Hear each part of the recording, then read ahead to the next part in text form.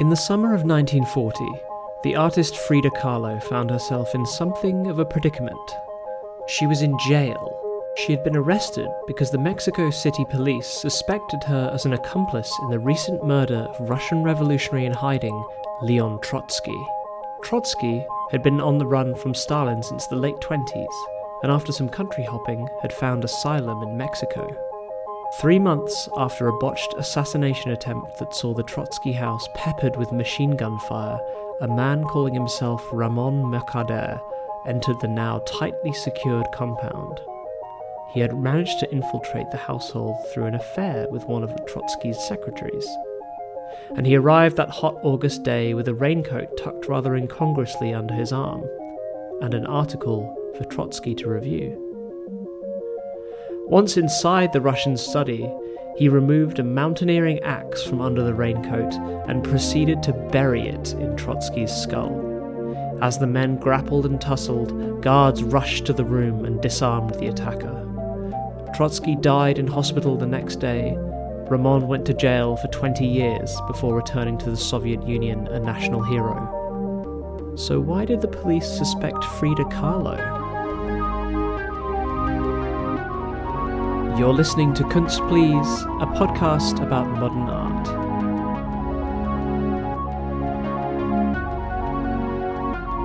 And this is a story about Frida and Leon.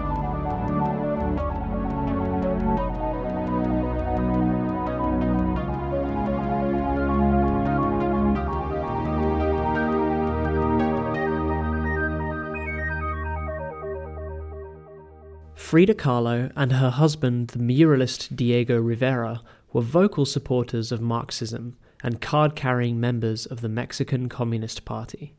They were both heavily influenced by the Mexican Revolution in their work and proudly displayed their affection for the country's workers. In Rivera's 1928 mural, The Arsenal, Kahlo is depicted as an activist, wearing a shirt featuring a red star as she passes out weapons to workers beneath a flag emblazoned with the hammer and sickle. They were both champions of a post-revolutionary movement known as Mexicanidad, which called for the removal of all colonial influence throughout Mexico in favour of promoting indigenous culture. Kahlo lived and breathed this ideology, expressing it deeply across her personal style, her art, and even her garden. Frida and Diego had followed the Russian Revolution with great interest, and both considered themselves Trotskyites. Trotsky having been a hero of the 1917 revolution and integral to Lenin's reign. After the death of Lenin, a power vacuum ensued, and when Joseph Stalin assumed leadership, the Trotskyites were banished, sent to the gulags, or worse. It was Rivera who convinced the Mexican president to offer Trotsky political asylum in Mexico. After several years in Turkey, France, and Norway, Trotsky and his wife Natalia Sadova boarded an oil tanker and docked in Tampico, Mexico on January 9, 1937. Kahlo and Rivera offered the Trotskys their second home, the now famed Casa Azul, equipping it with guards, barricades, covered windows, and alarm systems to ensure their political hero's safety. Natalia recalled their trip fondly in a letter to friends. We were breathing purified air. A motorcar carried us across fields of palms and cacti to the suburbs of Mexico City. A blue house, a patio filled with plants, airy rooms, collections of pre-Columbian art, paintings from all over. We were on a new planet in Rivera's house. Frida and Diego's infidelities are somewhat legendary, and it wasn't long after the Russian couple settled in that a romance developed between Kahlo and Trotsky. Legend has it, the affair was in revenge on Frida's part for Diego's tryst with her sister. The flirtations around Trotsky's wife were blatant, but conducted in English, a language that Natalia didn't understand. Their clandestine meetings would take place at Kahlo's sister's house, and Trotsky slipped love notes into books he lent her. However, by the time that Natalia discovered the affair and gave Leon an ultimatum, the romance had fizzled out. Friends would recall that long after Trotsky's assassination, Kahlo delighted in driving Rivera into a rage, humiliating him with the memory of her affair with the great communist. They would remain friends after the split though, with Carlo gifting Trotsky a rather sensual self-portrait on his birthday and the anniversary of the Russian Revolution.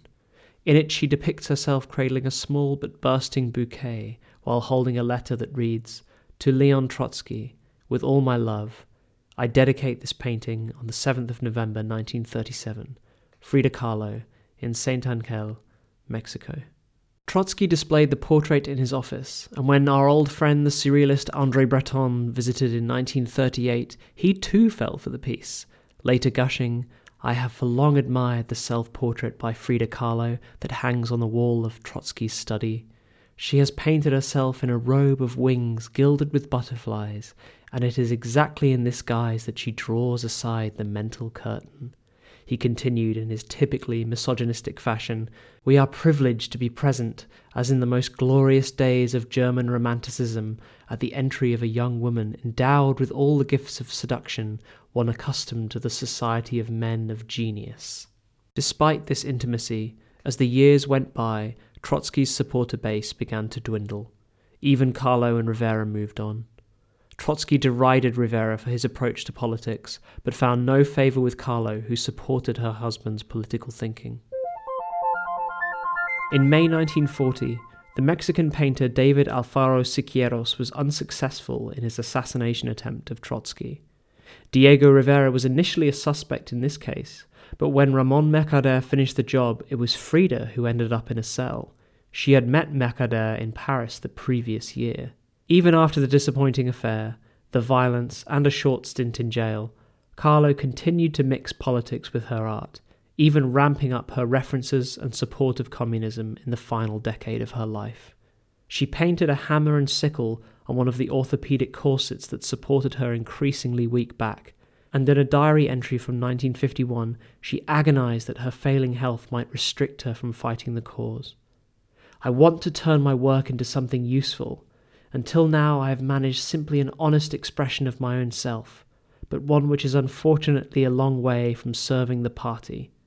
I must struggle with all my strength to ensure that the little positive that my health allows me to do also benefits the revolution, the only reason to live." In 1954, she painted her most pointedly political work, Marxism Will Give Health to the Sick. Its original title was longer-winded, Peace on Earth so that the Marxist science may save the sick and those oppressed by criminal Yankee capitalism. The piece links her physical suffering with her allegiance to communism. At the center of the composition, she is depicted holding a red Marxist book, while large hands embrace and support her corset-sheathed body. On one side of the painting, a dove, the universal symbol of peace, hovering above planet Earth. On the other side, a depiction of Karl Marx himself strangling a monstrous Uncle Sam/Eagle hybrid. The messaging couldn't be more explicit. If Marxism can heal Kahlo, it can heal the world.